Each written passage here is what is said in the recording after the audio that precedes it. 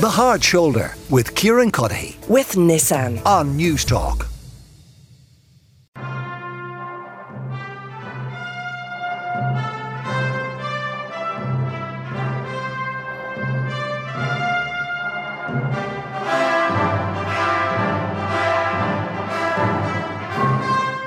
Yep, it's Indiana Jones and the latest instalment is out this week. Indiana Jones and the Dial of Destiny. Screentime presenter John Fardy has seen it. He joins me now. John, how long is this franchise in operation? Oh, since the early 80s. A long time. And it's beloved, you know. There was 3 movies up to The Last Crusade with Sean Connery was in it. Then they did one about 10 years ago, The Crystal Skull, which was awful. Any movie that ends with you saying it was good until the aliens showed up. So there was a lot of talk about whether this should or should not be made. Harrison Ford is now clocking in at the ever youthful age of 80. So, and, you know, would have been in his late 70s filming this. But I'm delighted to tell you, Anton, I was strangely comforted and pleased by this. It's kind of delightful. Now, Harrison Ford is, just observing him in his natural environment, a tremendously well-preserved 80. But Indiana Jones has long been an action role. Does he have to run about and jump over things? He has to do a bit of that. Maybe I should tell you a small bit about what it's about. It starts in the 40s with a slightly unsuccessful de-aged Harrison Ford. I'm just not into that dead-eyed look that you get when you do this. And there's a bit of swashbuckling on a train, which looks good, but the whole de-aging thing just put me off a bit. And there are Nazis, as there always is. And long story short, they find something that belonged to Archimedes, and he has this contraption that he is half of.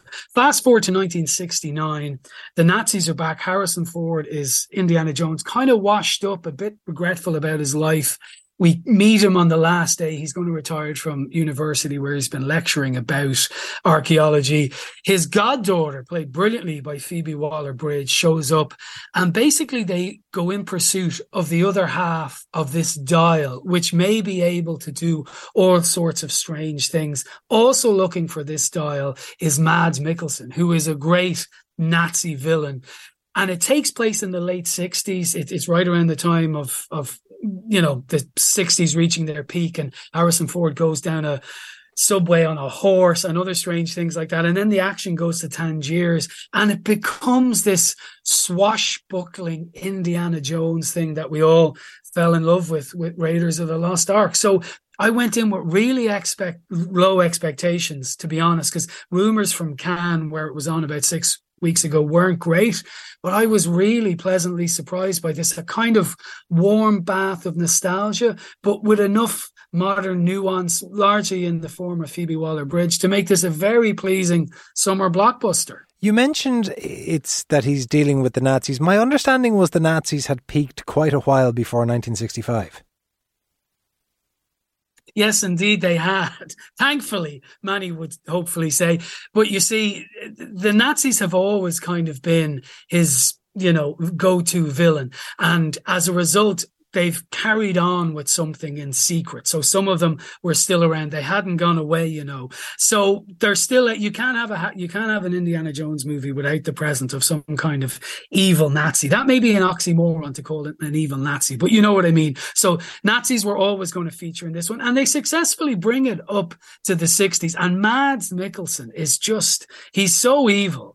He was brilliant in James Bond. He's cartoonish evil, which is what you want from an Indiana Jones movie. I mean, the story makes no sense. And even what are the Nazis doing here? It's 1969, but that's not why you're sitting in to watch one of these movies. You're sitting in to, you know, enjoy the swashbuckling nature of it. And, you know, Spielberg, who doesn't direct this, he executive produces on this, but he always wanted Indiana Jones to be reminiscent of those TV shows, those serial TV shows that he grew up with, that he used to watch every Friday night. And this has that in spades. So as I say, I'm delighted by it, despite the, you know, some of the, not inaccuracies, but some of the daftness of the storytelling. It gets by sheer force of Indiana Jones' personality. Now, remind me of the basic premise of Indiana Jones. He is a university archaeology lecturer who sometimes gets involved in highly violent action archaeology. Isn't that essentially it?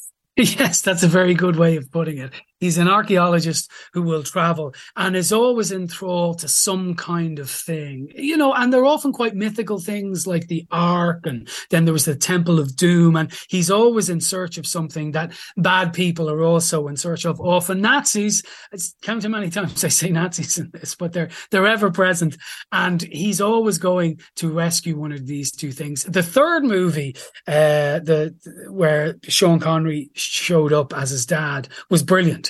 And the fourth one, as I say, lost it. And this is such a pleasing return to those. So now some, Indiana Jones aficionados swear by the fourth one and think it was wonderful and where the franchise should have gone. But a lot of people were really down on that one, and rightly so. So yes, he's an archaeologist who gets into kind of violent missions, and they're wonderful. And, Raiders of the Lost Ark, the original one, has some of the best action sequences ever committed to screen. It really does. It's one of the greatest, I say popcorn movies, that's probably doing it to disservice. It's one of the greatest movies ever made. And this is a pleasing legacy of it, I have to say. You mentioned Sean Connery playing his father. Am I right in saying that the age gap between them is relatively small? It can't be much more than a decade, is it, between Connery and Ford? Yeah, now Sean Connery subsequently passed away, obviously, but no, it wasn't at all. It was, and I mean, at the time there was all sorts of jokes about it, but you see, Harrison Ford aged brilliantly and still is continuing to do so, it has to be said, because he doesn't look, I mean, he's playing a 70-year-old, but he could probably get by as a 60-year-old in this, even though he does the world weary thing. That's another thing in this, what I liked about it. This is Indiana Jones having taken a lot of slaps and having a load of regret about things that have happened in his life and where he ends up. And we see him in this lecture hall talking to kids who really don't care two hoots about what he's talking about. And you get the impression he doesn't care that much anymore, and he just wants to take a paycheck. But he gets back, and I know you're a big fan of whips. He returns with the whips, and there's plenty of whipping in this. And his trademark hat is there as well. And there was some fear. Steven Spielberg is the master of this. James Mangold, who gave us movies like Copland and Logan, who's on this week's Screentime, might I say. There was concern about him, taking over the keys to the house, but I think he was such a fan of Indiana Jones that he knew exactly what to do with it, to how to make it work in this age. And he mentioned to me in an interview I did with him earlier in the week that, he had to figure out a way to make Harrison Ford's age not be a thing that they were trying to hide, but to turn it into one of the bonuses of it, that they weren't trying to present him as this 40-year-old action hero, that he was a action hero of sorts. And Phoebe Waller-Bridge does a lot of the kind of heavy lifting with some of the stunts that he's probably not fit for anymore, but he still has plenty of them. And as I say, she's a revelation. She's absolutely brilliant. She's like a younger version of him. You mentioned my interest in whips, John. I became slightly fixated. Can I give you a whip factoid? Please do. I was killing time until we got there. First man-made object to break the sound barrier. Wow. That's a good one. Yeah. That'll be at my next movie dinner party, which I host regularly, Tell me more about the director. The pressure's on him following Steven Spielberg and taking over a Steven Spielberg franchise. I would imagine in the world of directing, that's about as tough as it gets.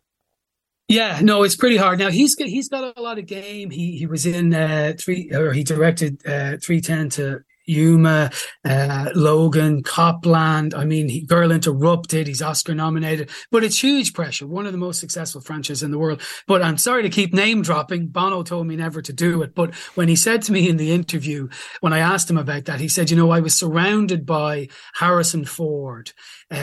Steven Spielberg was an executive producer. John Williams did the music. So when you have those people in your ear, it's easy enough not to crash the car. And sorry to turn this into an ad for Screentime, but a very interesting thing happened in the interview where the first movie he ever wrote was a movie called Oliver and Company about these dogs in New York. He was only 22.